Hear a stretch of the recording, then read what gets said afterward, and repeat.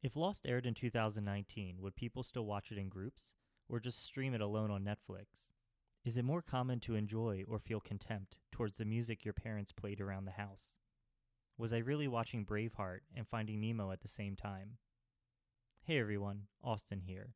On today's episode, Ken and I ponder questions just like these about how our relationship with different forms of media has evolved throughout our lives. We'll be exploring what we're calling media trees, a concept inspired by Ward Shelley, a New York-based artist whose vibrant experimental work inspired this retrospective study.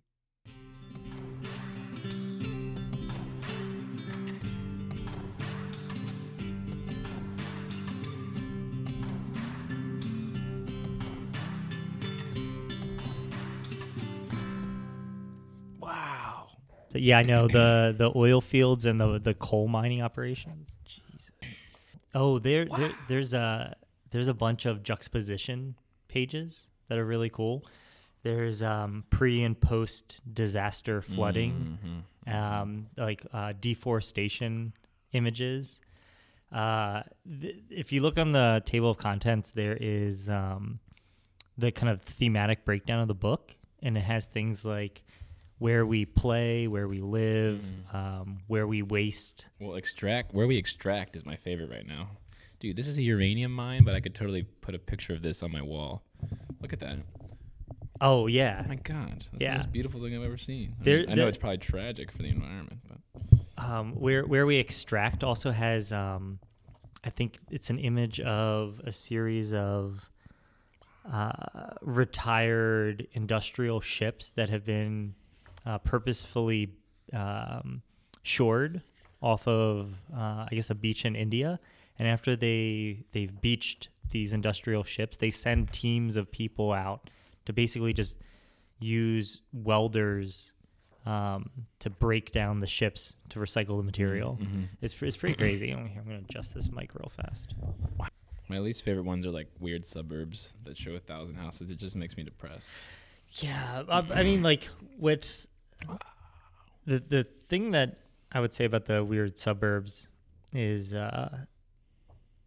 some of them are the kind of the tragic sprawl, but then others are the kind of ideal Renaissance cities, and then there's a reinterpretation of the Renaissance cities into these kind of geometric suburbs that are kind of interesting in like Dubai. And look at the Forbidden City.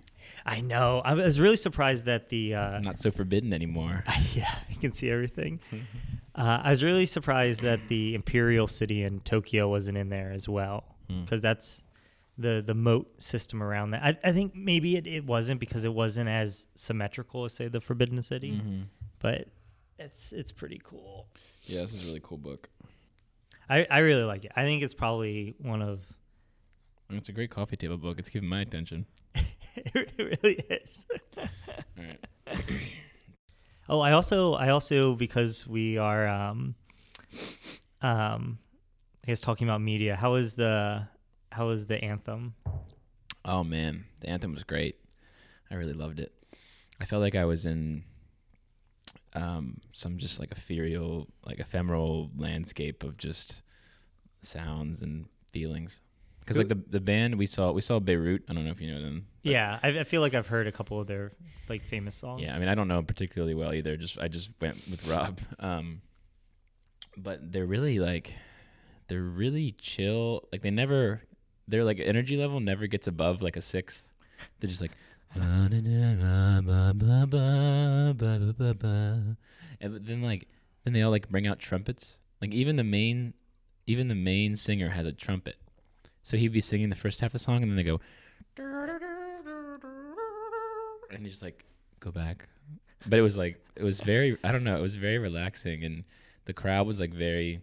Where'd you end up hanging out? Did you go down into the pit, the main stage area, or did you go up into the balconies? So we actually sat in the little terrace in the back.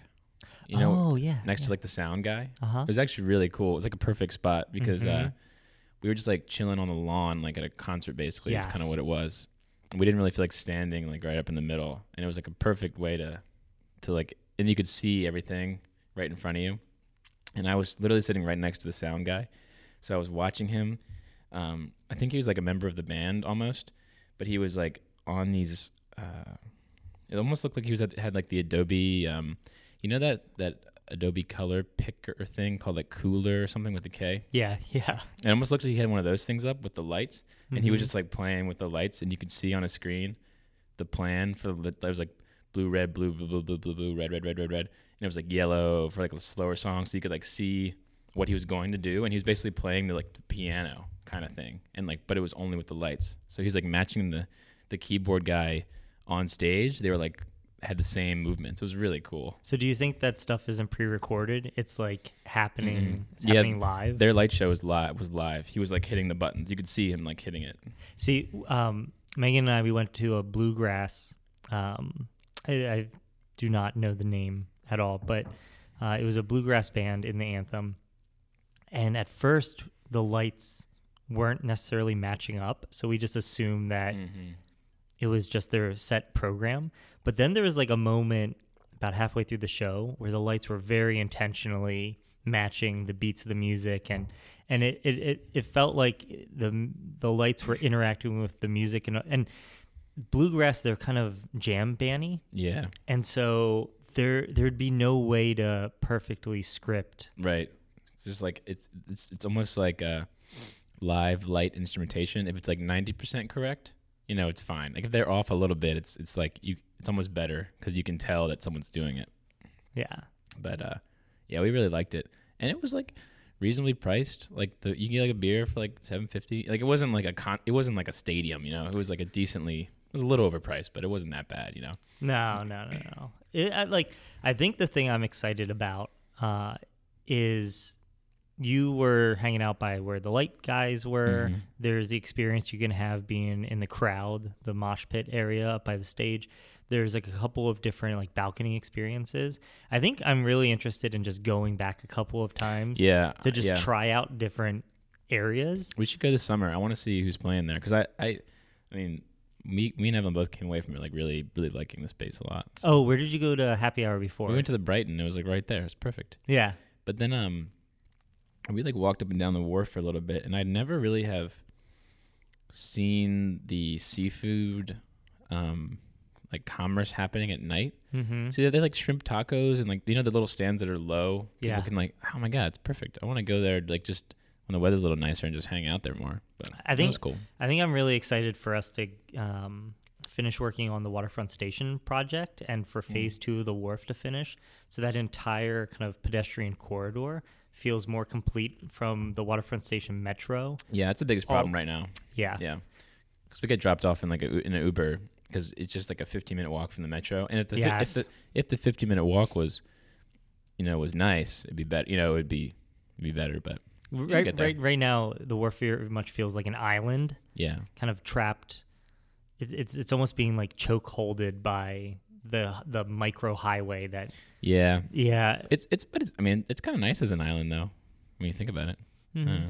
I mean, especially when Buzzard Point happens too. There's going to be that's going to be a whole thing around the DC United Stadium. Like really that whole waterfront is getting like completely redone basically. Yeah. I think the intention is basically to just develop along the entire edge. Cool. I'm glad you had a good time. Yeah, it was cool. I was very happy with it. Oh, were you downstairs or upstairs in Brighton? Downstairs. I didn't know there was an upstairs. Yeah, when you immediately walk in, if you go up the stair steps, there's kind of a mezzanine area. And sometimes it's a little bit less crowded, and there's a second bar area up there. It's kind of nice. It was cool. It honestly wasn't crowded at all in the Brighton or the concert, just because it was like Valentine's Day. Yeah. And everyone was kind of at a more fancy thing. I mean, some people went to a concert because it was Valentine's Day, but it was like, it didn't seem like it was, overly packed. So it was cool. That's nice. You wanna jump into this? Let's do it. All right.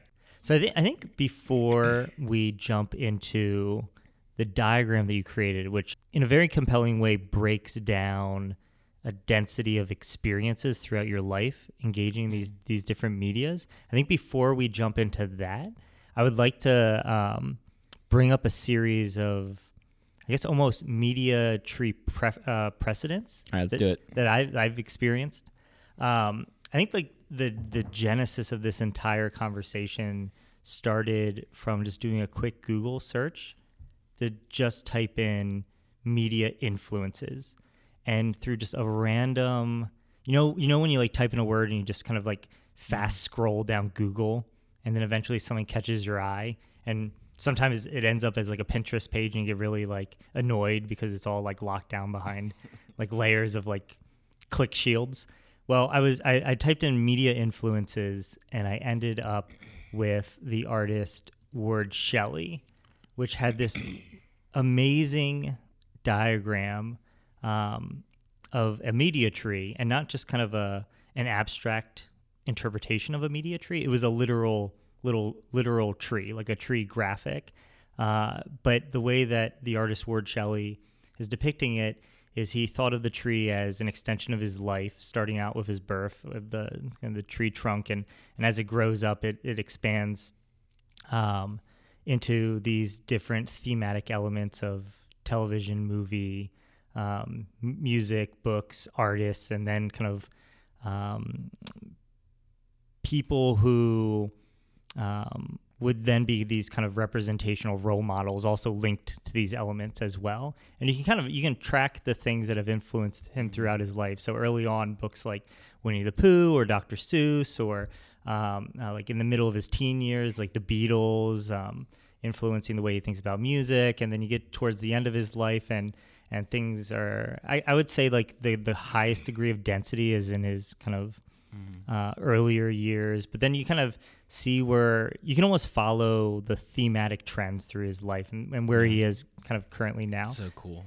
And this tree, I think ultimately led to the diagram that you ended up producing. But I think before we get into that, I just want to talk about what does it mean to catalog experiences in your life, and this idea that throughout your existence you have a series of experiences, and there's almost a point where you start to take stock or look back and almost want to like understand the genesis of how you feel about things. Yeah, I mean, the one of the main things I've learned from this whole process is some things stick with you and some things don't, but even if they don't stick with you as favorites, they still influence your decisions later on what you decide to ingest or engage with. You know what I mean? Yeah. Like even in this diagram, I see that some of the trunks are like cut off and like gray. Does that mean like that part of his life ended and it like didn't, it stopped and he's no longer like, what is that gray, the far left one? That is television. Like it seems like judging from this diagram, for example, no meaningful television shows really influenced his overall, his or her, I'm not exactly sure who it actually is. Ward Shelley, I don't know. It's a company or not. Or is it an artist? Is it one guy? Is it a person? So Ward Shelley is a male artist who's most well known for his Balance House, which was a project where a trailer home sized modernist kind of structural home is placed on this pivot, and Ward Shelley, along with another artist, live in the house, and their position relative to the house determines the tilt. Got it. And so he's very interested in this idea of what does it mean to have a direct engagement with art in and of itself. Okay. Yeah. So, I mean, so back to that point, it's like that branch of television, like for some reason that stopped in 1970. You know what I mean? And, maybe that was, we're going to talk about this later, but it's like certain types of media were very influential in certain parts of your life, right? So it seems like earlier in his life or maybe into his teenage years, like television was something that really resonated with him. And then after that, he just shifted to more movies or more books, and why that happens throughout someone's life, I think is really compelling, Mm-hmm. An interesting thing that I think has influenced the way I've consumed media, or at least chased after the consumption of media and then retroactively documented media, was the years immediately following graduating high school. Because I think it was the first time in my life where I wasn't on what could be called, say, a assembly line track throughout life. You're born, your parents sign you up for either a private or a public school experience, and then you're essentially signed up for that experience up until... It's a funny way to word it. What's that? Your parents sign you up. You're born, your parents sign you up for school. Yeah, I mean, it's part of the... Is there a sign-up process? I think it's the public mandate, but ultimately, I think, I guess in America, we capture, we chase the ideal of all of us going through this kind of educational experience, right, at least all the way up until 18. And through kind of a series of events, I didn't start college immediately after high school. And so there was a 3-year period where I ended high school and I was just working full time. And a strange thing happened during those years where I started to, I think everybody at the age of 18 and maybe like 25 and like 40, you go through these series of micro existential crises where you take stock of your place in the world and what you're contributing back to the world. And so these years following high school, I started to look into a whole series of individuals and lists about what it meant to live a productive life or engage a life worthwhile. And these would be things like looking at the greatest films of all times, or what books to read. And I think I was in a Borders back when that was still a company. Oh, yeah. And I came across this book called 101 Things to Do Before You Die. And held within this book were a series of 2 lists. And I guess to describe the book really quickly, the book is 101 things of kind of exciting things to do throughout your life, like go scuba dive, or like get married, or have a kid, or get a tattoo, or break the law, or bungee jump. But amongst these 101 things were these 2 very significant lists. One was 100 of the greatest films of all times, and 100 of the greatest books of all time. And I saw these 2 lists as this challenge, this challenge to kind of absorbing that information. And over the last like 10 years, I revisit this list and I consume this. I revisit this list and will watch a movie or read one of these books. And I think I'm about 80% of the way through. I was gonna say you've checked off a lot of them. I know that. Yeah, but what was really interesting in this process was, like all things, you're typically not the first one to invent something or do a process like this. And at the same time that I was consuming this list, I was also looking at really interesting people who had created their own almost like media consumption lists. And I think the most famous of which that I found was Theodore Roosevelt. Had this really interesting correspondence with a friend where they would talk about political issues and goings on in each other's lives, and it, at one point there is this letter between the 2 of them which documents the return letter to where a friend had asked Theodore Roosevelt for some book recommendations. And so this return letter is Theodore Roosevelt essentially saying to his friend, the Democrats are doing this, and I think we should do that, and these things might influence these things. And then in the next paragraph, he goes, and then on to the topic of what to read. We had, I guess, let me read this. It's like so intense. He's so well read. So Parts of Herodotus, the 1st and 7th books of Theodosius. Yeah. So after his kind of ramblings of I guess directed ramblings of politics, he goes, you remember speaking to me about reading, and especially about the kind of books one ought to read. On my way back from Oyster Bay on election day, I tried to jot down the books I have been reading for the last 2 years. This is a list of 100 or more books, and he's saying these are the books that were his favorite amongst the last 2 years. So I've been reading over the last 2 years, and they run as follows. Of course, I have forgotten a great many, especially ephemeral novels which I have happened to take up, and I have also read much in the magazines. Moreover, more than half the books are books which I have read before. These I did not read thorough, but simply took out parts I liked. And he goes on to describe that in some ways he's reread entire books, but in other ways he's just revisiting favorite parts or experiences he wants to like revisit and re-experience like the emotions of going over those passages. What's interesting about this is like books, this is before the modern age of the way we consume digital media. So books, he's almost like using books in the way we use like TV versus books now. For some of them, he's like just using, he's still reading the whole time, but in some he's just kind of going through it pretty quickly for entertainment. Some he's like going more in depth and reading about the histories or the Greek tragedies and stuff more in depth. Some he's reading for the second time. It's kind of how we like leave Parks and Rec on in the background while we're doing work or something like. So because there was less types of media, he was using that specific type in different ways. Like he obviously could have gone to the theater or gone to see someone play music, or I guess the radio. Was the radio invented when he was around?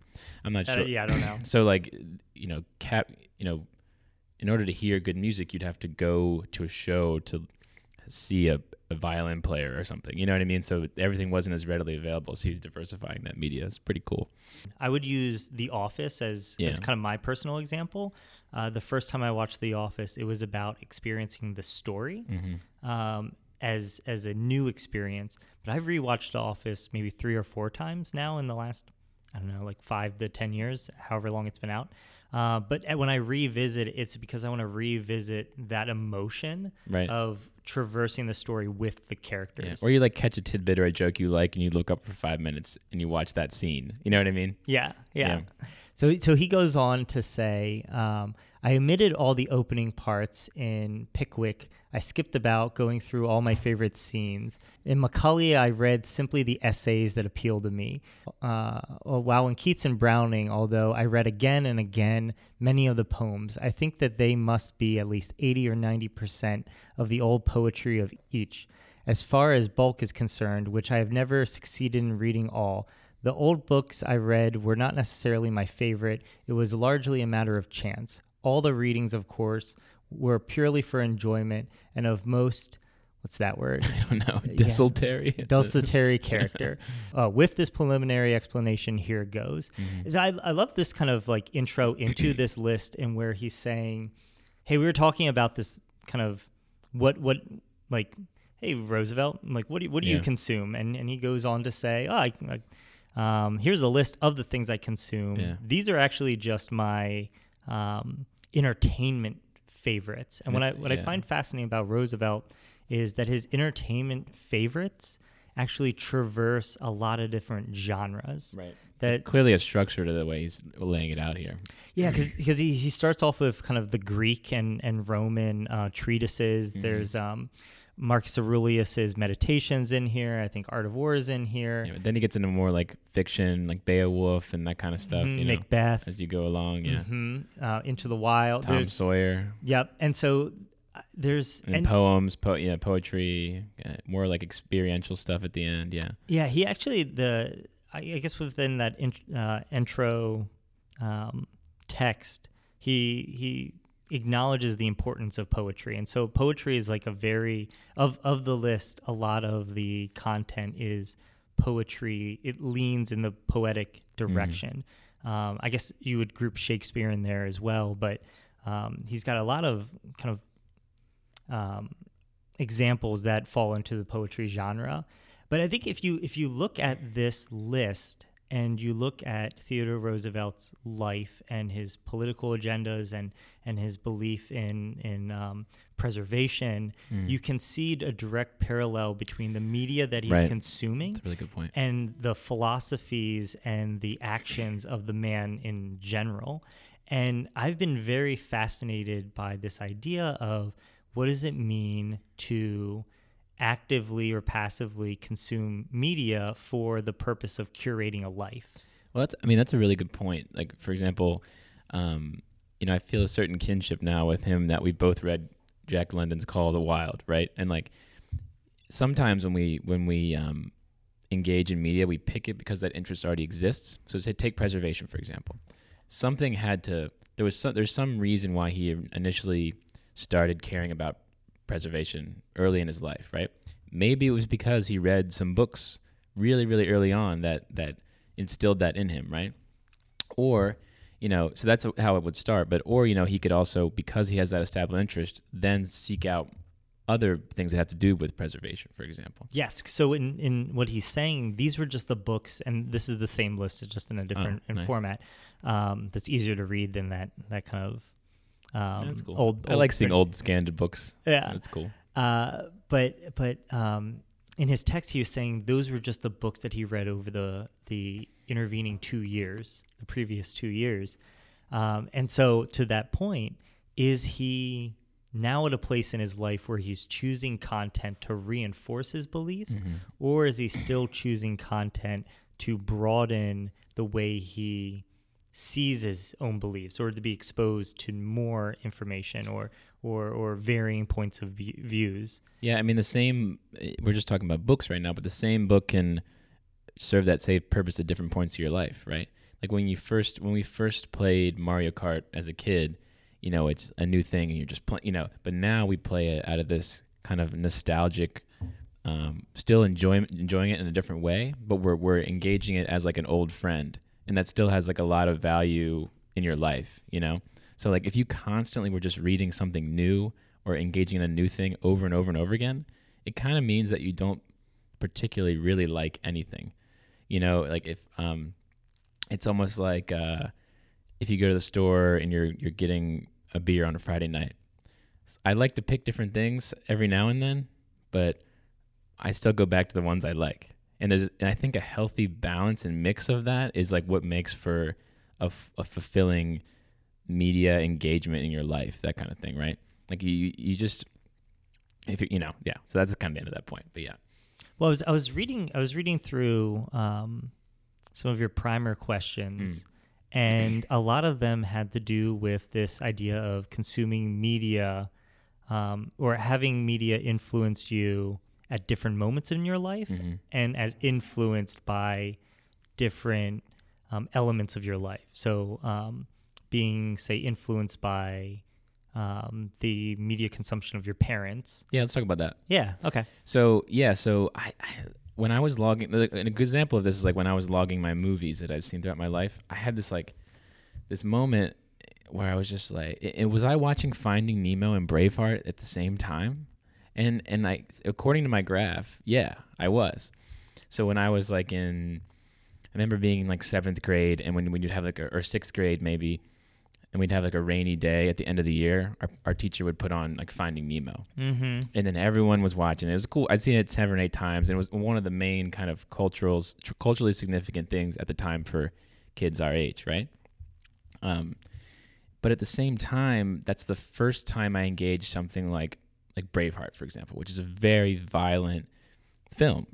But I kind of, my dad had it on the weekends, and my mom would be doing something else, and we'd just be sitting there, and I'd kind of half be watching Braveheart. Maybe I'd be playing my Game Boy or something. But like when I started making this graph, I knew that was the first time I saw it, and I was thinking I really like Quentin Tarantino now, all of his films pretty much, right? Kill Bill, Django, all that stuff, and they're super violent. But like I just kind of like those films in general, and the violence factor is just more of it's like an artistically done. It's violence done in an artistic way, right? So I'm wondering, like, are my tastes now influenced by me kind of engaging Braveheart at a young age, or The Patriot with Mel Gibson, or Saving Private Ryan, like some of those early like war films? It's weird to think that you kind of are engaging those different types of media in the same time of your life, but just in different arenas. Some are maybe at home, some may be with your friends, some might be in a public arena, like in a movie theater. I wouldn't have gone to the movies to see Braveheart, probably. I was too young, but because I was sometimes at home, your parents' tastes start to kind of seep into you, especially with music as well. If your parents are playing a certain genre around the house, that kind of thing. So I feel like that was one of the big discoveries as I went along, is seeing mostly my dad's tastes kind of like, show up in my taste. And as I got older, I started to view them as, now I watch Braveheart, I just watch it as a good film that I like. And it's kind of on my maturity level. But I was definitely far less mature when I was in 7th grade, right? This idea that your parents in some way either directly influence your media preferences, or they act as like a point of entry for media influences. I would say the examples that I have in my life is after my brother and I were born, my mom predominantly stayed at home, and my dad was the primary working parent. And so when I would get off the school bus, my mom would be at the house, preparing dinner, or doing just basically any of the housework that she was taking care of. And it would be a very common experience that when my brother and I would walk in the front door, my mom would be playing music really loudly in the living room, because she would be in all of the rooms of the house, and so she'd have it cranked all the way up. What kind of music? And I specifically remember she would have Sting and the Police playing. And so whenever I hear Sting and the Police, I'm brought back to it being 3:00 in the afternoon with the afternoon sun. The smell, you can smell the smells, and yeah, exactly. But so now when I revisit, say, listening to Sting and the Police, I am not only, it's not that particular piece of music necessarily drove future music, but that moment, whenever I re-engage that particular piece of media, I'm brought back to that moment in my life. Now, the opposite example of that would be when I sat down to, say, watch Indiana Jones with my dad. And so growing up, my brother and I, we would watch Star Wars or Indiana Jones, and there would be these epic adventure films. And I think, and we'd also sit down and watch Blazing Saddles and Young Frankenstein, and that stuff stuck with you a little more. Basically. Exactly. That those particular movies weren't just moments in time; they were actually kind of foundational entry points into the way that I think about my humor throughout my life, and my affinity for adventure films or puzzles. Indiana Jones has this kind of puzzle component to it, and so some media anchors kind of ephemeral, emotive moments in your life, and then other media is entry points into kind of lifelong experiences. Yeah, I mean, and you could take it even further and say, you're a designer and an architect now. Something like that, I kind of hate when people do the origin stories of I played with Legos as a kid and now I'm an architect. Something like that, watching Indiana Jones and the puzzle logic of that could be one of the maybe 25 things that made you a designer today. So it's not just what you ingested as far as entertainment or media later in your life, but it really could inform real life decisions, like a career, for example. So we're not just talking about entertainment or media as entertainment. We're talking about it as core to your actual identity as a person, right? Yeah, I wrote down nurturing, nature versus nurture as this idea of developing through media influences. If we're going to accept the concept of we are biological creatures that have a kind of a foundational DNA, but then layered on top of that DNA are our experiences and our kind of trials and tribulations through our lives.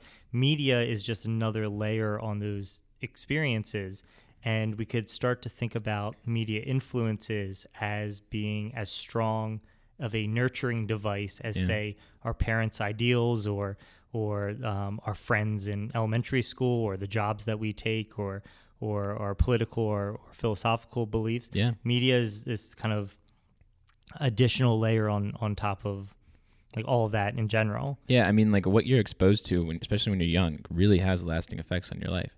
Like the other thing that I was thinking about when you brought up was I wrote this down. It's this idea of creating like your own counterculture in media, and like for example, where did I write that? Like 3B pseudo rebellion. So like some things like video games or music, like when you first start choosing what types of media you're engaging with, like say your mom was playing Sting or whatever, and then like, or my parents, like say they played a lot of country music, and then like you decide, screw this, I hate country music, I'm listening to Metallica. And like sometimes what you're exposed to, I'm not saying I listen to a lot of Metallica, that was an example. Sometimes what you choose to engage in is the exact opposite. Yes. Like when I was 8 or 9, I'd be playing like Crash Bandicoot, and like I started listening to like Red Hot Chili Peppers, and I that was kind of like, and my parents never listened to Red Hot Chili Peppers, but it was kind of one of my things that like a couple of me and my friends we felt kind of cool, like I didn't know what they were talking about, like Californication, like blood sugar sex magic and stuff, like all this stuff. But yeah. Like now when I still love Red Hot Chili Peppers now in my life, and like now I'm on that maturity level to really engage it as they intended probably. But they also, they know that some of their music is being listened to by young people, and it's just like it was one of the things I could hold on to as like my media or my decision or my thing. Music I think especially lends itself to that, because one of the things I was talking about is how music is kind of one of the first types of media you engage with by not choosing it yourself, right? The radio in your parents' car, or you're at a restaurant and some hip song is playing at a coffee shop, or you go to see a film and there's a soundtrack. Like there's kind of, even when you're walking down the street, you can hear music. So it's like, it's kind of, it's one of those things that you kind of learn through osmosis, or you get a taste for through osmosis. And when the first time you decide to really choose your first album you like that sticks with you, I was listening to, I think, Radiolab or This American Life a couple of weeks ago, maybe like a month or two ago. And I don't remember the name of the episode nor the way that they're kind of categorizing this or what they're actually calling this. But the gist of the idea is, as biological creatures that express desires to have free will, the act of suggesting that somebody should believe a certain way or live a certain type of life actually causes people to double down on the opposite, even if it's to their detriment. Yeah. And so, you could take the current political climate as an example. Let's say that there were a 99 completely unbiased, factual, scholarly articles that just said that Trump would be the worst thing ever, okay? And that by choosing that particular route, you would harm yourself and you would harm everybody else. The act of actually imposing that singular experience on people forces them to double down in the opposite direction, in a way to say, look, I completely hear this, but I'm not going to let you deny me the free will of choice, even though you've given me all the information. Yeah, that's such a good point, man. Suggest otherwise. It's like that with like if your friend recommends a movie, unless it's like I only take recommendations really seriously from like certain people. Like if you recommend something to me, I know my taste well enough that I can engage that thing, right? And I'll probably listen to it or watch it or something. But if someone off this, like one of my friends I don't talk to much, is like, hey, you should definitely watch this, and I like tend to just not, because it's like, well, or like if everyone's going to the Renwick Gallery, and I know I want to go, but it's so popular that I just like can't get myself to like do it. It's like it is the exact opposite effect. I get it. So what I found really interesting, kind of in the way that you're talking about this idea of I don't know if you used the word yet, but in the primary you use the word coming online. Yeah. And what's the moment that you come online as an individual throughout your life? come online as a person and then come online to access these different types of media. And as I was reading through the way that you're talking about them, it made me think about the fact that the brain, at least by the way that the NIH, the National Health Organization, defines it, the brain itself evolves or is in development all the way up until your 25th year or around your 25th year.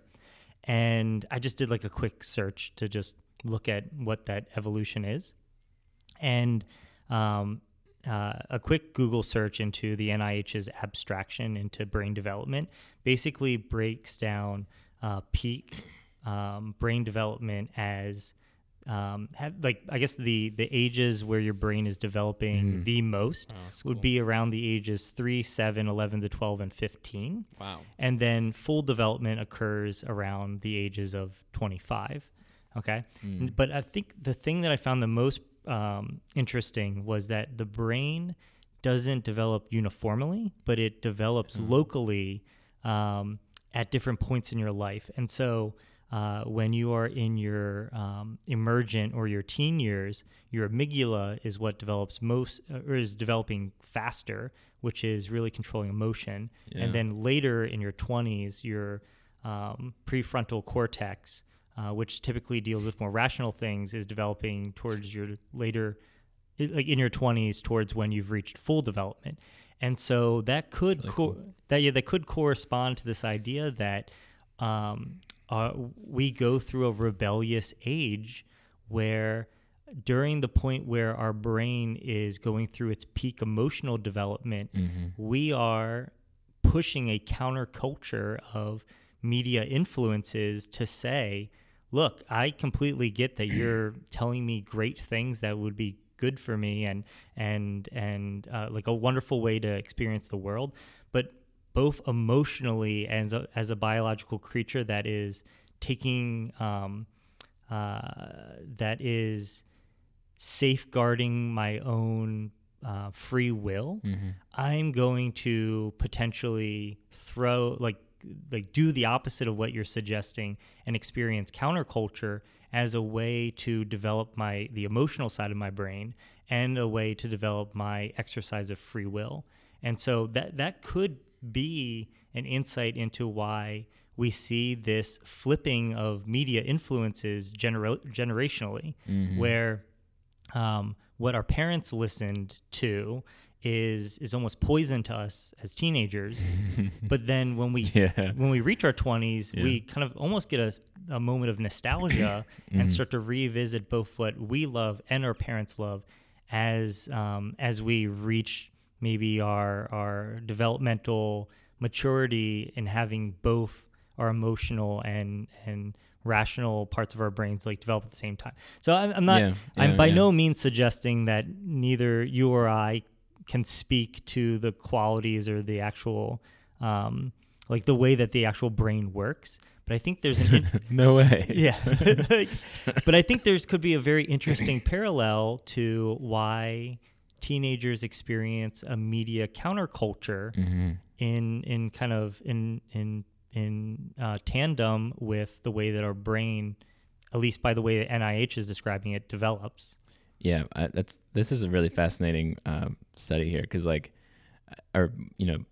points that you pointed out, like, you know, when you're 15, for example, you remember those like your emotional brain is developing, like you remember those early high school like songs that you like really loved or maybe irrationally loved, like that you kind of associated with like some first crush or something. You both like you made a mixtape and you know what I mean? Like that 15-year-old part of your brain is like, I was really into like The Fray or like Fall Out Boy or some like, you know, some band I listen back to now, or like Yellow Card, Ocean Avenue, and it's like, you break way up, away from here I'll be.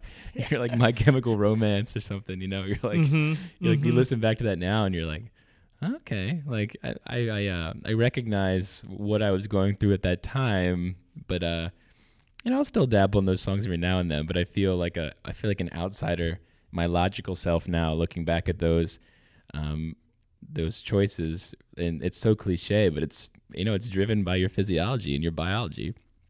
And then when you're, you know, now I engage media like this logical, my age 25 developed brain is like, is this film a good film in cinematography? Is this, is Roma, the opening sequence of Roma, how good is this long shot? And I feel like some sort of snob sometimes, but like I try to like think about them emotionally sometimes too, but it's hard to not think logically about media anymore. Like, is this objectively good, or am I just watching trash on purpose, which is fun sometimes. Reality TV has its place. We know it's not logically a thing that is actually good, but it's still entertaining in a different way. I often wonder if I'm becoming too picky or selective. Yeah. In the way that I'm choosing things now, in that I have a strong sense to safeguard my own time, because I tend to carry the schedule of things that I juggle pretty heavily, and so I'm exactly one of those people who will spend the length of a movie looking through the Netflix catalog to come up with the movie that I feel like is the most benefit to my both intellectual and entertainment value. Like I'll waste an hour selecting something rather than just selecting anything. And I often wonder, is being overly selective a sign of maturity for the safeguard of your time? Yeah. Or is it potentially a loss of these more emotionally driven periods of your life where you are kind of allowing yourself to be exposed to many things, as just a way to kind of engage your physiology and engage kind of the spectrum of your emotions while you're in your teen years? So yeah. Let's talk about that in the context of intentionality, the last point, because that's like exactly what we're talking about, right? It's like, so I basically broke it down, and we talked about this some, but it's like, and I struggle with this all the time, right? Do I purposely engage something with intentionality, as I'm defining it, as say I'm listening to a specific album, and I'm going to listen to it, I'm going to judge it, I'm going to listen to it 5 times, and I'm going to either bring it in my canon or not if it sticks with me. Like I started listening to the Grateful Dead a lot recently, because Evelyn's uncle was like super into Grateful Dead, and he recommended this album to me. So like sometimes I'll listen to Grateful Dead radio on Spotify, and it's exposed me to cool different bands that are like jam bands now that I didn't really know. Like Papadosio is a band, for example, that I didn't know about before like a month ago, but they do all kinds of cool like 15-minute long instrumental guitar stuff, just like Grateful Dead. So I was engaging that like while I was working, and I'm listening to maybe 10 songs, and if I hear a song I really like, I like grab my phone and I'm like, oh, what is this? And I like that on Spotify, and it adds to my canon, right? But so like there's an album the Grateful Dead have like called Cornell 77. It's like supposed to be their best album.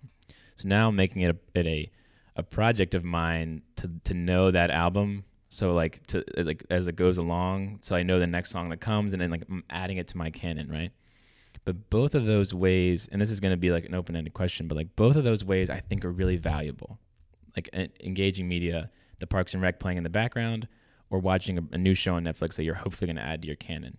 So it's like sometimes you should be like seeking for things to add to your overall canon of your life that'll always be with you. And then sometimes once they're kind of in your kind of internal library, you can play them in the background, or you can watch them in the background, or you can read a book for a second time kind of quickly like Theodore Roosevelt. But what's the balance that you should be doing that in? If 90% of the time you're always looking for new stuff like we talked about, or 90% of the time you're always reading the same stuff, you're not going to grow as much as a person. Like, where do you find that balance, right? Yeah, I mean, I'm sure it's probably a little bit different for every person. I would say that if you had asked me in my early 20s, I would have said the balance should be towards the intellectual endeavor. But now, towards the later half of my 20s, I'm finding that it's almost the phrase all work and no play makes Johnny a dull boy. That's a good point. There's this realization that I've coming to that I think a lot of people just don't have the bandwidth to always be consuming for the purpose of intellectual enlightenment, and that there's a need to be balanced. There's a need to balance consumption growth with consumption relaxation. Yeah. And that's a good way to put it. Yeah.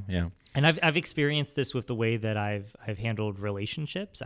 I've approached relationships as, say, all fun endeavors, and I've approached relationships as very serious, like let's conquer the world, like always be going after your goals endeavors, and both have failed.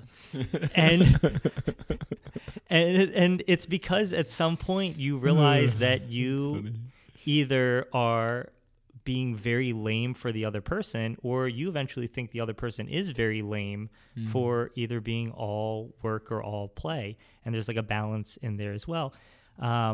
With, say, like video games, we haven't talked about video games yet, but there is a period of my life in my teen years where I was playing all multiplayer, and I loved that period of my life because it was this ultra social atmosphere of going over to friends' house. Same exact way. Halo, Call of Duty, FIFA, that kind of stuff. Yeah. And it built this like really great sense of camaraderie about engaging in, it's like playing board games together, doing a puzzle together, or I'm sure like going through a traumatic event or being in the military, or anytime that you're you're like traversing a journey with other people, there's a sense of kind of tribal growth there.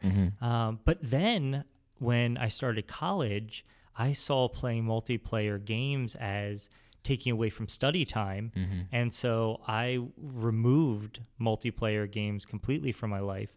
And I really only engaged a lot of really interesting indie games that often had some type of narrative or philosophical or social commentary. And I justified using my time for that because I felt like they were linked to a stronger intellectual endeavor doing that alone. But then in my most recent years, I've realized that, I'm like, I've self-isolated myself in that experience by only now having intellectually driven gameplay.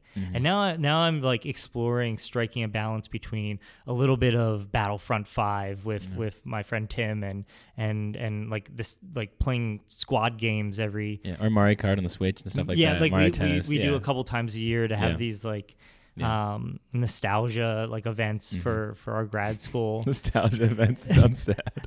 No, but like the 6th annual nostalgia event. No, but like I get what you're saying. Yeah. But I think there's a balance to the bandwidth you can devote to intellectual consumption versus relaxation consumption. Have you experienced the same thing? 100%. I mean, well, one thing about that, and then I'll jump back into video games. Last night when I got home, Evelyn was watching Grease. Oh, is she back? Yeah. Oh, nice. She's actually about to travel again, actually. Oh, wow. Did I tell you this? She's not the most recent travel. She's going to be gone for like 3 weeks. Is she really? Starting in a week, and then I'm going to meet her in Guatemala. Oh, shit. I'll tell you about it after this. Nice. We're going, so anyway, I'm going to Guatemala on like March 15th. Oh, I'm excited. For like 5 days. Yeah. It's going to be sick. So I got home, and she was like kind of half watching Grease, and like she kind of caught it in the middle. And I didn't realize she actually really likes Grease. Like she can tell you the parts of the movie, certain things, like, I know the basic gist. We actually talked, Evelyn and I talked about Grease during the New Year's Eve party. Oh, really? Yeah, about it all being a dream. And yeah, there's so many like crazy, like ephemeral, like landscapes. Yeah. Dream scenes. But I interrupted you. Go ahead. So, so I didn't, like, for example, I didn't know that she had that movie like in her canon. I thought she was just kind of watching it, right? And then I got home, I was like, but let's like watch, because sometimes on Friday night we like to like, watch a movie, and if we're not, we'll do some stuff more on like Saturdays. Friday we're just tired to watch a movie, right? Carry out and that kind of stuff. Yeah. So, I kind of came in halfway through, and she was also kind of just flicking a little bit. She was going back and forth, and I was like, well, we have to decide. It's 9, right? We have to decide whether we want to like kind of teeter into the second half of Grease and watch the end, or like sit down now and like actually watch a different movie. So we kind of went back and forth, and she tends to be more on the side of just for more entertainment, more relaxed. And I kind of like I am in the mode of let's like watch a movie, like one of the Oscar films, like one of the Best Picture nominations. So we like kind of settled in the middle of like watching the new Fantastic Beasts movie, Fantastic Beasts 2. Yeah. And because we both are like really big Harry Potter fans, and we just watched the first Fantastic Beasts movie, and like we watched Fantastic Beasts 2, right? But it was just like it was kind of trash, and it's cool to see the creatures, especially in the second one. It's really actually not a good movie at all. The first one's better, I think, but they're making 5, which is crazy. Yeah, I think none of us expect it to live up to Harry Potter. Yeah, but it's like this. It's like the Hobbit movies, you know. It's like you like the Hobbit book. The first one's decent, but like CGI'd orcs, all this stuff, it's not cool. Lord of the Rings those are like my 2 big canons of my life is Lord of the Rings and Harry Potter, and like nothing's gonna touch the original, you know. Mm-hmm. So, we made the decision to like watch a movie with intentionality, sit down, make popcorn, turn the lights off, watch this movie. We're going to start it right now. And I think I would have had just as good of a night watching the second half of Grease, but I might have shot myself in the foot by just trying to watch a movie, right? So like, I think if you force being like super, like we have to, tonight I'm going to check a box, sometimes it kind of backfires, you know? Mm-hmm. I think Megan and I probably had a little of that with Valentine's Day. Yeah. In that we're pretty we go and get dinner pretty regularly, mm-hmm. and we go in, we do we'll go to like a museum or a theater. So like it's not like going out is a unique experience for us. And over the weekend we went to Woolly Mammoth and saw like a theater show, and we totally could have used that as the Valentine's Day like activity or whatnot. But there was no need to. We don't think about things in terms of we need to fill that day with an activity. We're just doing the activities as they come. And when Valentine's Day showed up, then we felt this like weird. You feel forced. Forced. Like the world forces you to like actively pursue an activity on that day. Yeah. And so like I can like share that feeling of, could there have just been more fun just finishing out Grease, or what is the real value of slotting in a what it would be deemed like the refined choice? Yeah, and it comes down to 2 people being on the same page, right? Yeah. Like if I decided that on my own, if I was in that mood to watch something, I would have probably enjoyed it more if I was just like by myself, for example, in that context. You know what I mean? So it's all contextual. Mm-hmm. But I want to jump back into the video games conversation because, for me,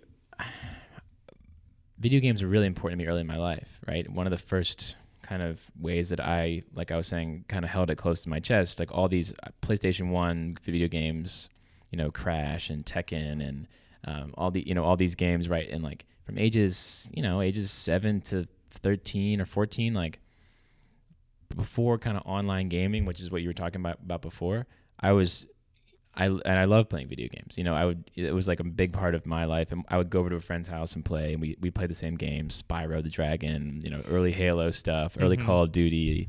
And then like, for me, I kind of regret this now, but I feel like when I got into later high school and then through college, all I really played was like multiplayer with people, like, FIFA, or mostly sports games, actually, to be honest. Some shooter games, but like I stopped engaging with like the indie culture of games. Like you look back and think about Crash Bandicoot. That was a pretty indie game that I was playing when I was 7 or 8 years old, right? That was like a really kind of artistically significant game. Like the art involved, and like, and I kind of stopped playing video games during most of college because I feel and it wasn't an intentional decision. I just kind of felt like, like video games or something I did when I was like a little younger and stuff. And like, now with like buying a Nintendo Switch and like getting into Zelda and all these other like, Child of Light and these like the new Mario games and Overcooked, these like little small like indie style games. That's like a way to engage like a highly developed form of art and like a really diversified, rich community.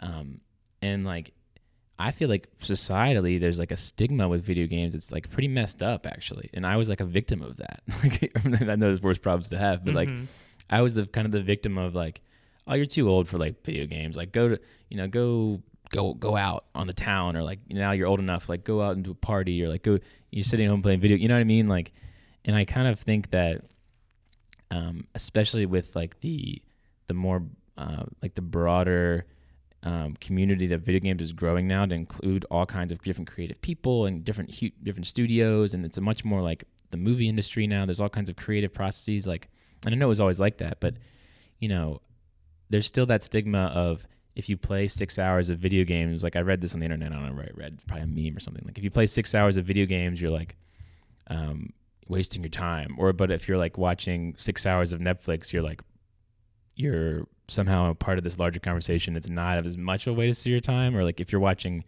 6 hours of critically acclaimed movies, you're not wasting your time. Or 6 hours of a book, right? But why are video games like, you get what I'm saying, obviously, but why is that stigma? Why does that exist? I think it's getting less and less, but I think that was like an unconscious thing that affected me. Do you get what I'm saying? Yeah, I do. I think I went through a similar thing. I think I said that I played a lot of social games in high school, but when I went to college, I would think the media that I was consuming switched from social media, and I don't mean like Facebook, but like socially infused media like video games or like watching movies with other people, to consuming a lot of media solo by myself, like listening to a lot of audiobooks or watching a lot of movies by myself to consume all that stuff. But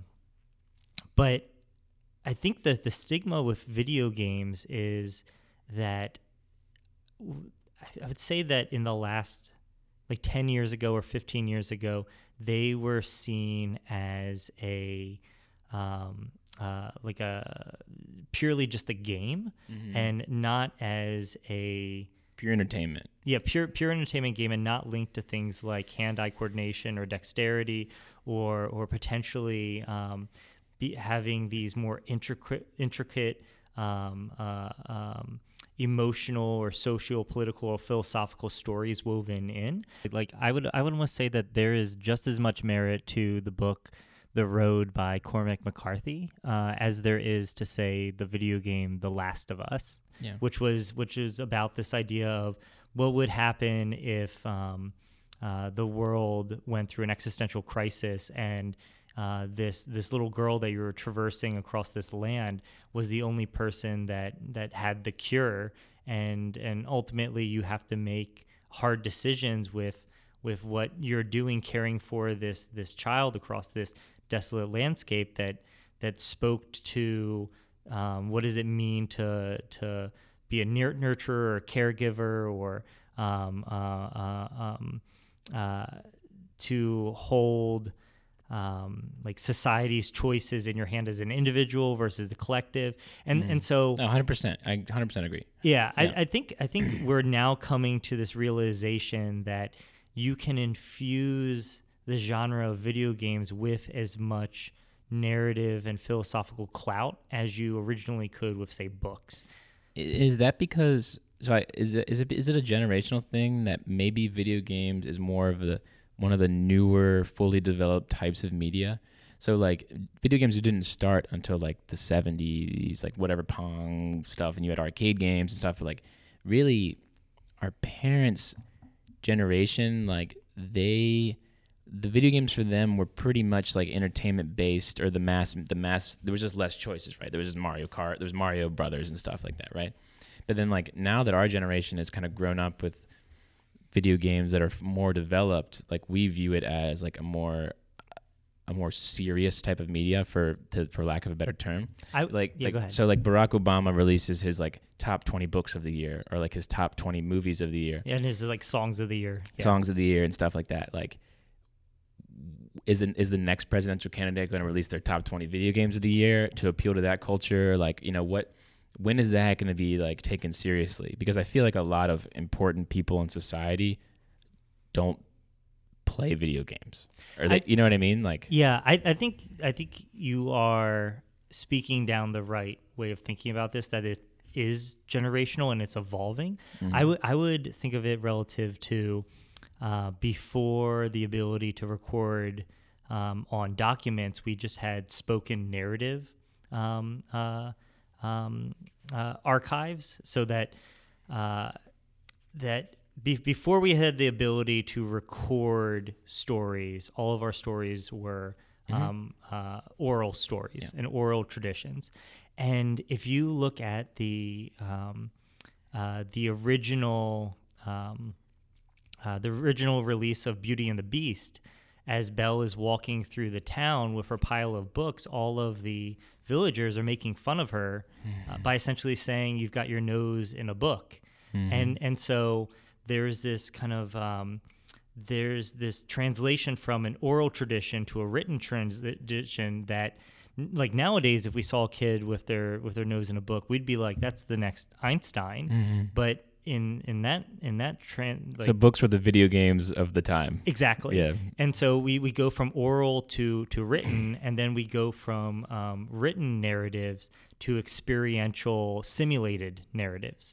And I think the next evolution that we're going to experience is when we eventually start to engage virtual reality as a lived experience more so than a projected experience. So right now, the narrative still lives on the screen or through the virtual window, but at the point that we enter the virtual window ourselves, we then take on a new way of engaging narrative that is it's almost returning to a digital oral narrative through the experience of being in a video game. Or we could imagine that we consume media through a series of experiences, but we might soon be at a place where we experience media as a 30-second upload, and we have all the works of Shakespeare just pushed into us. Yeah. And then yeah. What does that mean to the experience of consuming media and having a moment to reflect on it if you're able to receive media all at the same time? Does that then would we then develop a social critique to say, I don't understand if you, I don't believe that you truly experienced the beauty of a poem if you received all the poems of the world in 1 second, rather than to read Kerouac's Poems of the Seasons while you sat next to a window and watched the bird land on a branch at the same time that you read the haiku of the bird landing on the branch at the same time. And so I think we're going to self-critique the next evolution into the same way that we're critiquing video games right now. Yeah.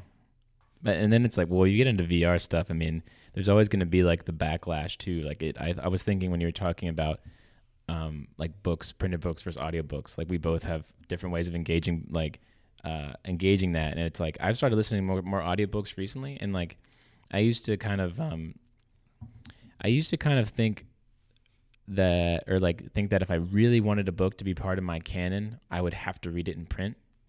But now I don't think that as much. You know, I don't like, I listened to the We Are Bob, We Are Legion book, and I kind of just was like, I'll try this out. And I really liked it. And I think like now it's going to be something I'm going to revisit. And I listen to that in audiobook form. So I'm like, you know, there's always going to be, the next time we push to VR, like people are always going to just, you know, like, for example, I was reading something recently about this new show with Chris Pine coming out about the the Dahlia murders. Have you heard of this book coming out? I've not. The same woman that directed Wonder Woman, I forget her name actually, but she's directing this new show, but she's filming it on tape, like 8mm or whatever, like on like physical reels and old school cameras in LA, and they're doing like a noir style thing. So when she was filming Wonder Woman, obviously it's the highest tech CGI stuff you could possibly imagine. Yes. And now, you know, even someone like her, is taking a step back to re-engage the original form of that media through film and the editing process of physically like cutting film and stuff and like really engaging that, right? So I think there's always going to be a place, so no matter how far we push in one tech side, it's almost like human nature to want to come back to that physical book or old classical movie that's filmed in a certain way, or like, you know, it's back to this idea of nostalgia, but it's also like nostalgia is sometimes chalked up to this kind of like, you know, you're just kind of like a curiosity or a novelty nostalgia, right? But really it's like engaging something in that original form or that initial form that you heard it or you listened to it or you watched it. There's something to be said for that on a very human level, you know? I always use the example, there are more chain mail blacksmiths today than there were in the Middle Ages, purely because we have a larger population, and the amount of chainmail specialists that feed into the Renaissance experiences and the online productions of just curating that amount of content, it just necessitates that there are more chainmail specialists today. And I think you could say the same thing about the consumption of books. There probably was only the medium of books during the Victorian era, but just because that was the only medium doesn't mean that there were more people reading books during the Victorian era. We probably have more people reading books nowadays because of just the population increase. And I almost feel like as we gain new modes, we don't lose existing modes. We just have primary, secondary, and tertiary modes. And because we experience population growth, the tertiary modes never go away. They actually like strangely grow. They just grow within a tertiary choice in a way. I think is fascinating. I think it's also maybe speaks to this idea that we as designers work digitally, but we also work manually. And we do that because I think we all universally agree that there is an appropriate tool for an appropriate action. Yeah, that's a good point. And maybe we retain things like oral stories and written stories and digital stories because there is a efficiency in each of their use. Almost like you don't go to a dinner party and break out a book and start reading somebody like a written version of your vacation. Like you the weirdest thing of all time. I know, yeah, exactly. But like you'd go to a party and somebody would be like, "Hey, how was you went to like Thailand? How'd that go?" You don't break out your journal. You describe to them orally because there's something very intimate about expressing the media of your life spoken in that scenario. But then as a blog, it would be written. And then if it was like you became famous and it needed to have a higher entertainment value, it transforms into the Wes Anderson Thailand like experience or what like. Yeah, it's a good point. Yeah, so I don't think we lose any of these things. I think we hold on to them, and it is allowing us additional ways to engage this media. Yeah. Ken, I really want to jump into your diagram to have one very directed conversation. All right, sure. And it's specifically framed around the fact that the diagram is showing us the different ways that you've consumed the media categories of television, video games, literature, podcasts, movies, and music as different experiences through your life. And what I find fascinating about the diagram is that each of these different categories diagrammatically is representing themselves slightly different, and they have different epicenters throughout your life.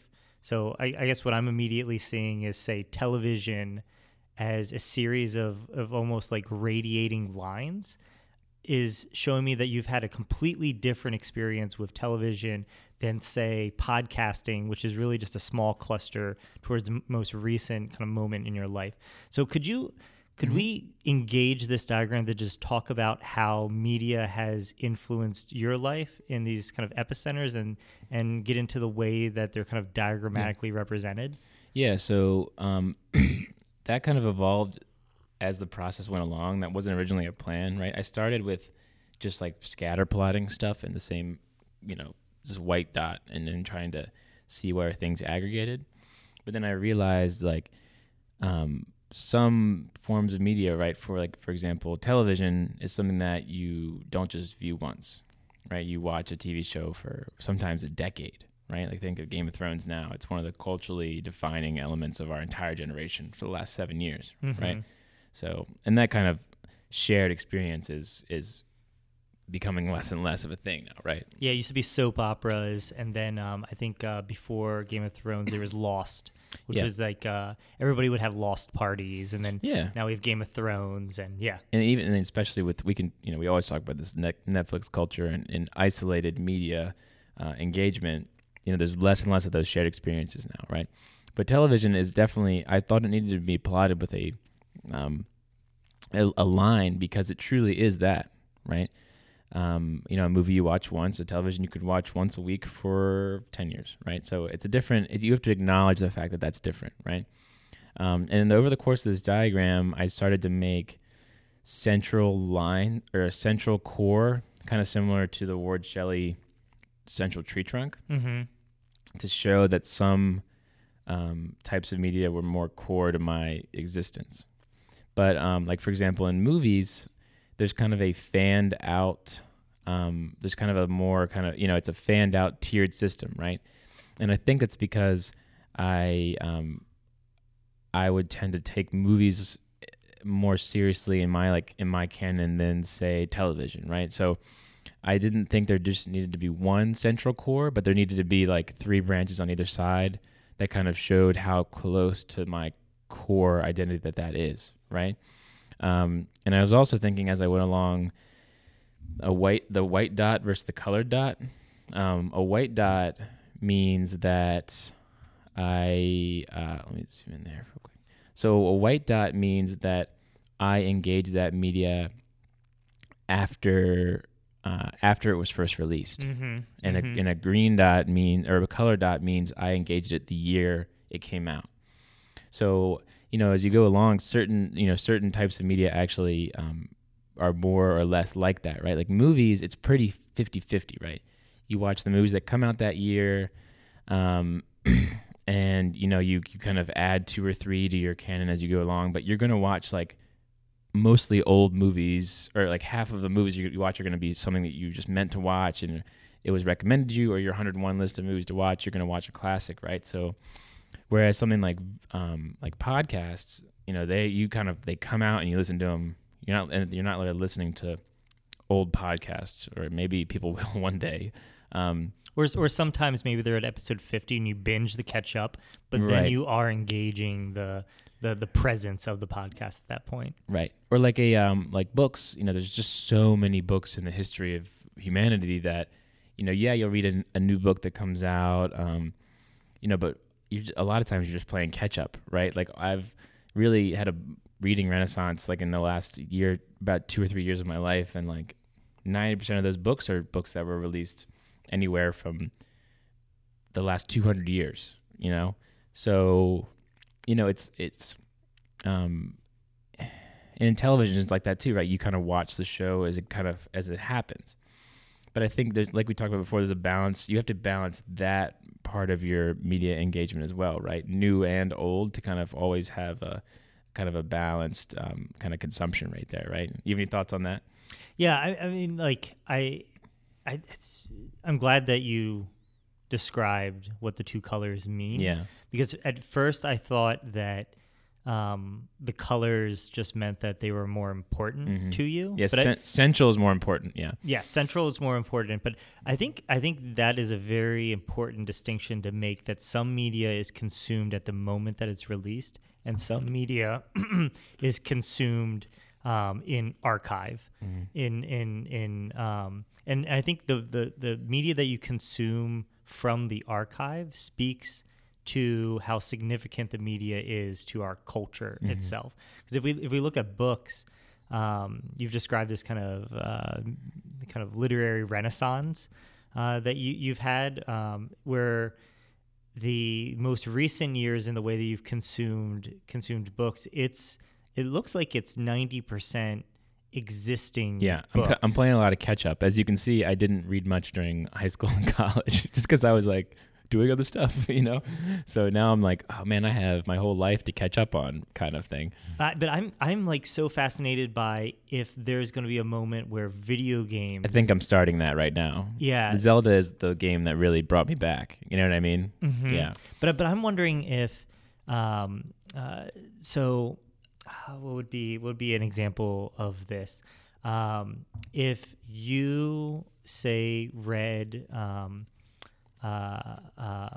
the Game of Thrones novels as a teenager, as a first entry point into medieval fantasy,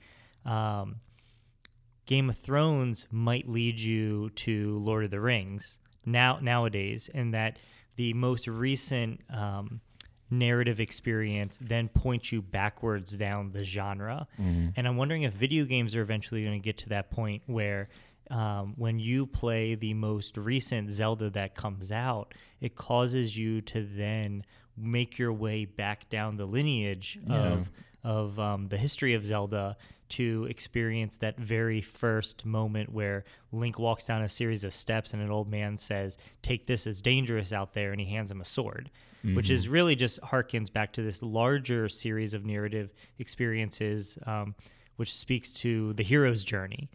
And we get into like why maybe the success or failure of video games is the success or failure of its ability to tell the hero's journey, something like that. But the thing we're talking about right now is that maybe video games might get to a point where the most recent video game causes you to then have a renaissance going back into the archives, very similar to how we're catching up with books. Yeah, and I think it can also go across media types as well. Like, I've definitely been engaging a lot more actual fantasy and sci-fi in my life in the last like 4 or 5 years compared to before. And I think some of those origins were always there. But like, say I played Zelda, and now I'm listening to audiobooks that are kind of more fantastical, and now I'm reading books that are it's hard sci-fi, or then I jump into watching more movies that are like, so one simple game or movie can like trigger tons of interest around all different types of media, not just like back in that one type of media. It's like in that entire genre, right? And another thing I just thought of was music, in the bottom left there, and how early, like we talked about earlier, like, I don't really have any music that still resonates with me until I'm about like 11 or 12, some of the like, but even where like video games, for example, I have games when I was like 5 or 6 that I still would like to play. Or Toy Story, for example, I watched when I was like 4 years old, and like now Toy Story 4 is going to come out, and we're probably all going to go see it in theaters, and like it's still part of my life. But music, like, you really, like, back to this idea of the brain, like you were talking about earlier, like I feel like people don't really get a music taste until they're like early teens that starts to resemble your adult taste, because it's always like kid songs or like now here hits or whatever the pop cool, you know what I mean? Like there's not like a because you can't, I don't know, what is it about music that makes it that way? Why? You know what I mean? I can't really wrap my head around it. Like, are kids not able to take music that seriously at a young age, or is society not letting kids take music that serious? Or I guess kids just don't spend as much time critically engaging with music at a young age, right? I would almost point back to what we were talking about how the brain develops, and what part of our brain are developing at what part of our adolescence.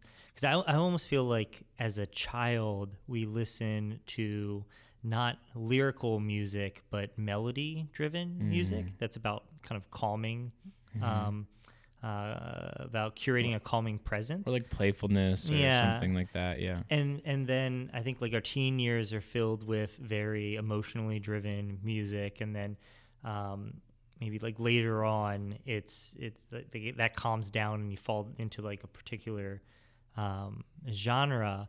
But I like, whenever I think about music, I have this weird moment where I feel like all music is tied to what was Gilgamesh. Mm-hmm. So the Epic of Gilgamesh. The Epic of Gilgamesh. So the Epic of Gilgamesh, as a way to kind of summarize it in 20 seconds, you have a alpha male individual who is terrorizing the forest, and they send a fair maiden into the forest to essentially calm the wild beast through the sound of her voice and through, I guess, her like feminine presence. And it's the whole conceptual idea is that music or sound has this ability to calm or tame the wild beast. And I think that music in particular as a media influence speaks to the way that we use music to touch our emotions and to either kind of light the fire of our kind of emotive presence, or to like bring us back down. I had like a weird moment where I was dating a girl, and we were watching a very like dramatic movie, and after the movie ended, she goes, "Hey, can we listen to this like song really fast?" And I was like, "Okay, that's fine." And we sounds awkward. And we listened to, I don't know, it was like a woman singer, and it was like a very calm melody or something like that. And I was like, why did you want to listen to that song? She's like, I don't know, I just felt really tense, and I needed something to like reset like how I felt. That's a red flag. Maybe. I mean, we're not together, but so. But maybe it's that music. It's like a rectangle. A square is a rectangle, but a rectangle is not a square. Yes. Music is also in everything else. It's in television. It's in podcasts. It's in movies. It's in video games. It's in everything. But movies aren't in music. You know what I mean? So like maybe because music is such a universal thing that you don't seriously engage it as a singular entity until a little bit later in your life.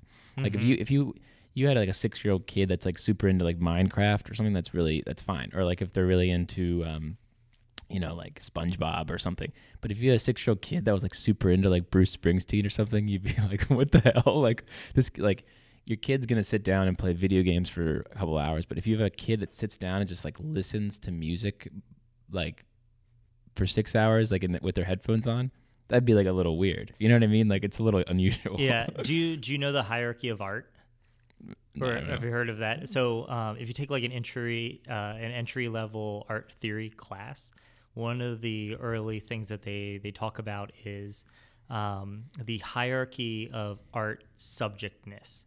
And they break it down as the complexity of the subject matter itself. So the lowest form of art subjectness would be the still life. That would be, say, like the painted vase.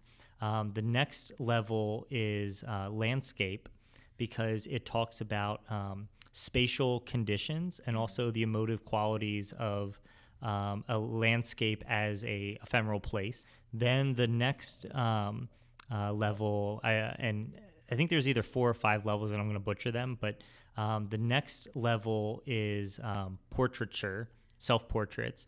That's essentially a still life, but it has emotive qualities because you have a person in it. And then the highest is narrative landscapes, and that would be the if you thought of, say, any art from the Renaissance or the Baroque. Let's use the School of Athens, for example. Yeah, that's what I was thinking as well. Yeah, that has the landscape of the temple hallway with the Romanesque arches, and there's a series of figures and like the 50 greatest philosophers of the world, and it's like every single one of those figures has an emotive response within the landscape. Exactly. Yeah. And so there's this idea that there is a hierarchy to subjectness in how things are held within artwork. And I think what you're talking about with music is music may be like the still life or the portraiture. It's probably closer to the portrait in that it's a singular kind of dimensional thing. Like, exactly. So maybe that makes the case for video games to be the highest form of media art, because you're not only engaging with sound and visuals over a long span of time, but you're literally changing it with your like insertion of the way you move the character. So it's inherently the most complex form of media.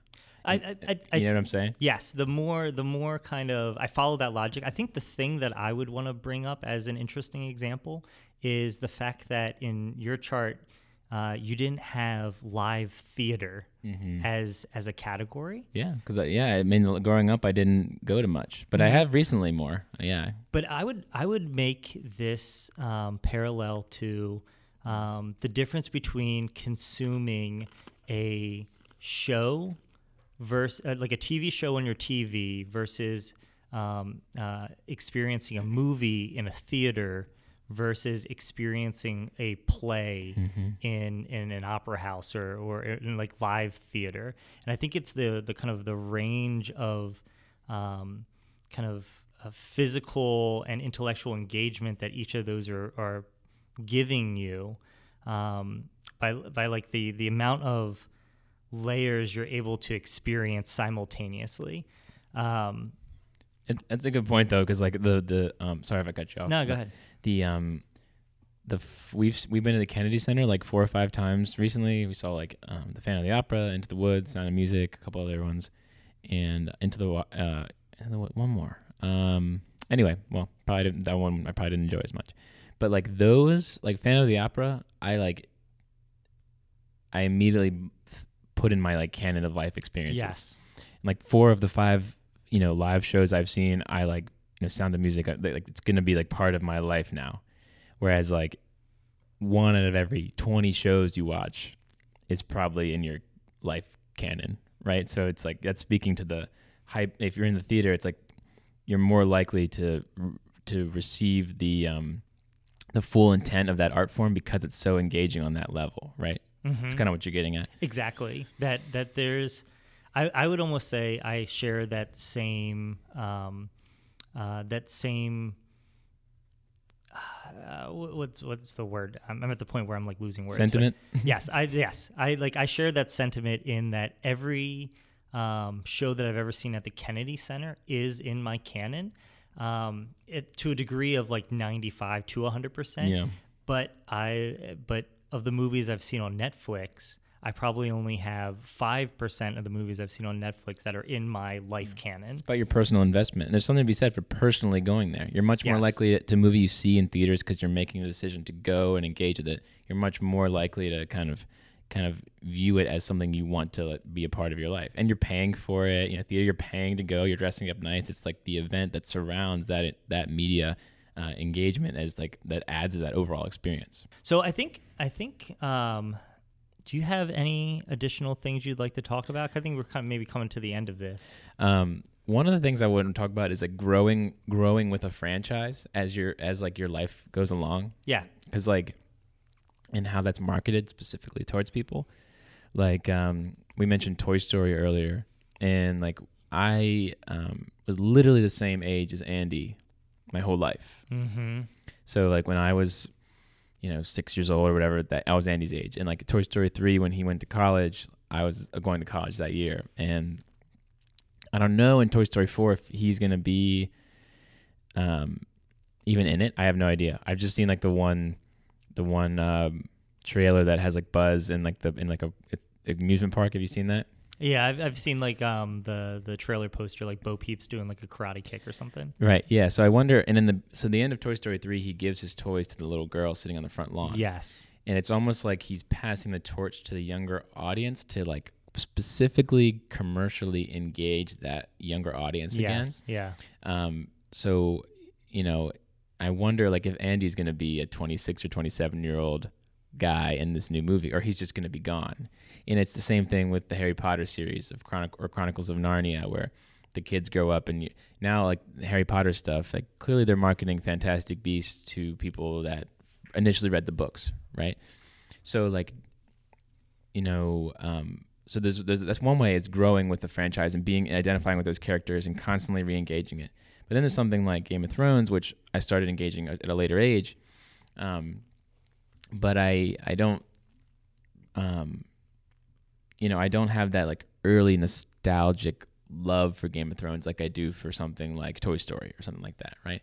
So I wonder, if, and I wonder if you have any like similar, you probably have some of the similar experiences I have because we're like the same age, but is that something that is specifically like targeted from a media production standpoint to keep that audience and retain that audience with the same product, basically, and know your audience grows with the media, something that's going to keep getting reinvented?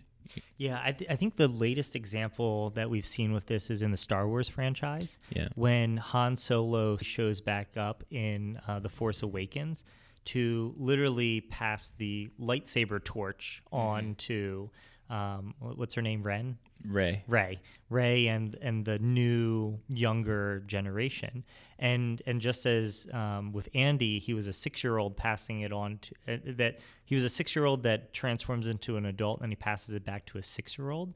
We see the characters in the Star Wars franchise as 20-something individuals who become parents who pass it back to 20-some individuals, and we see one droid pass the torch back to another droid, and so I think they are using it as a way. I think it is very intentional. I would say the other way that this is done, if that represents the passing the torch backwards, I would say we also see media like the Shrek films not passing the torch backwards, but curating the content in a way that both the younger generation and the older generation can experience it simultaneously, so that as a 10-year-old, you can laugh at Farquaad because he's this short little like goofy character who lives in a tall castle and is like complaining and his name sounds funny.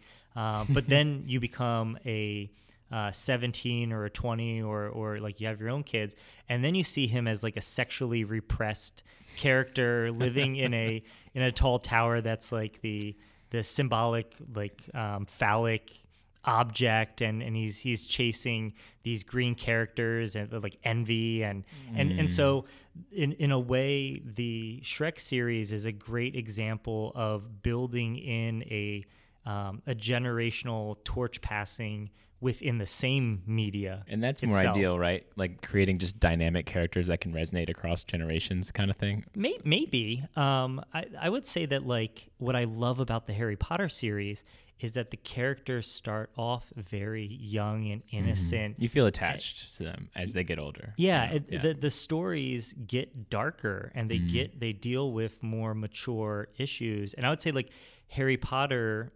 is great as a story that you grow up with, and Star Wars and Toy Story are movies that are passing torches back, and like Shrek is a great example of a movie that builds both experiences in at the same time.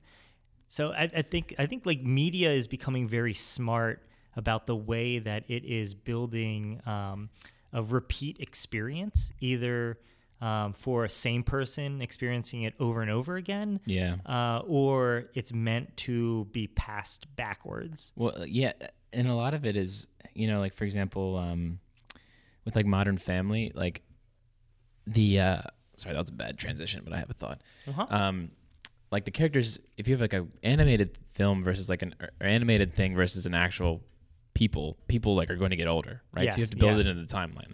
Like Modern Family, like the kids get older, and the later episodes, they're kind of weird. Like I like the kind of chubby Hispanic kid. Like whatever he is, like I like him much more when he's like witty as a young kid. Now he's like a teenager and he's like still with the same humor, but it doesn't really age that well. Whereas like, and they're clearly changing the arc of the story because the whole family is they're engaging with different problems and different issues as they go along, right? They're, when the kids are young, they're dealing with crazy kids' birthday parties, and when the kids are older, they're dealing with teenage issues and all this stuff, and getting out of the house. But like something like SpongeBob, for example, it's basically it's been like 15 years of the same exact thing. Bart Simpson has stayed Bart Simpson. Yeah, Family Guy for 25 years. Right. Same Family Guy, same exact target market constantly, right? But Manny in Modern Family has physically grown into a larger body. Yeah. Yeah. But like, so we were talking about like in Toy Story, they did a mix of that where they had an animated character, but the character also grew. So,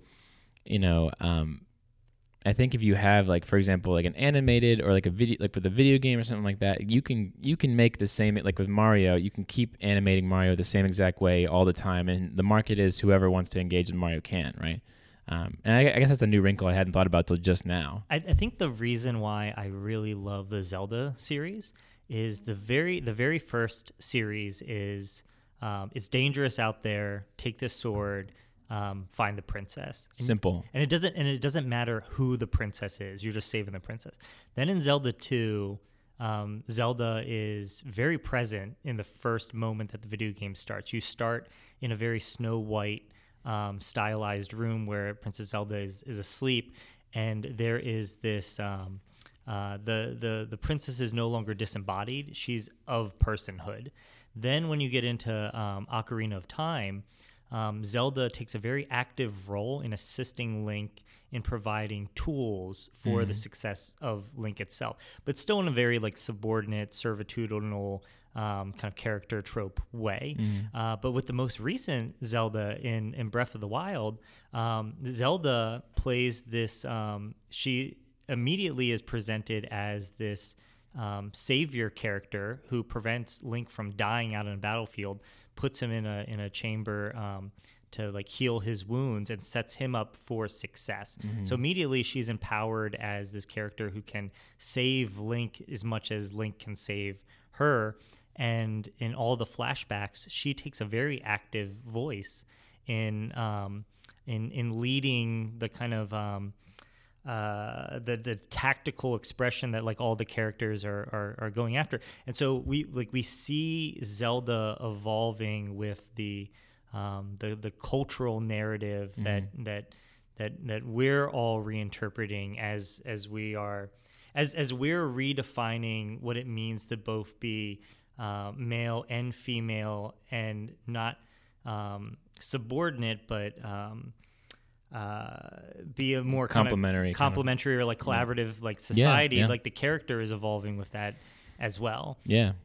And that seems like the best way to do it is to create like rich, diverse characters that grow with society considered, not just like outside of society. Because so like the media, like truly different types of media, like truly have a real parallel with like the actual real world that we live in. Mm-hmm. Yeah. So I think that's a good place to stop. Yeah, I agree. I would say that I'm personally very fascinated with this particular topic of media as having, say, pattern languages or having things that we can engage in. I know you're developing a episode on media laugh tracks. Mm-hmm. I think what I am very interested in doing is this episode being the entry point for a series of studies that we're planning to do. I agree. Yeah. Because there's just so many doors that open with this. I mean, the media tree itself is just was just an object or an artifact, like we'd like to say, to help explain how we engage in media. And I think, the laugh track, I think we could kind of devote it's one of the separate studies, and one among many separate studies we could do. And we'll have to talk more about like what we actually want to do. But that's one very potent example that me and you have identified that can expose one of these patterns or rifts, especially across generations and across modalities of engaging media. That like it's just one of the almost like factual proofs that show how our media engagement has changed, right? some things are very obvious, right? Like the Netflix versus HBO model of releasing one show a week or releasing one season at a time. It's a very obvious difference compared to like, you know, when everything used to come on television on Monday nights and everyone in the world was watching MASH or something like that. Clearly, that's a very obvious change, but the actual effects of that change or what drove that change to happen is something that's a space intellectually that we can really break apart and really kind of start to investigate and ask the questions why, and then how that actually affects our society and how that affects our youth culture. You know, now like one of the whole other things we were talking about is like isolated versus group engagement in media, right?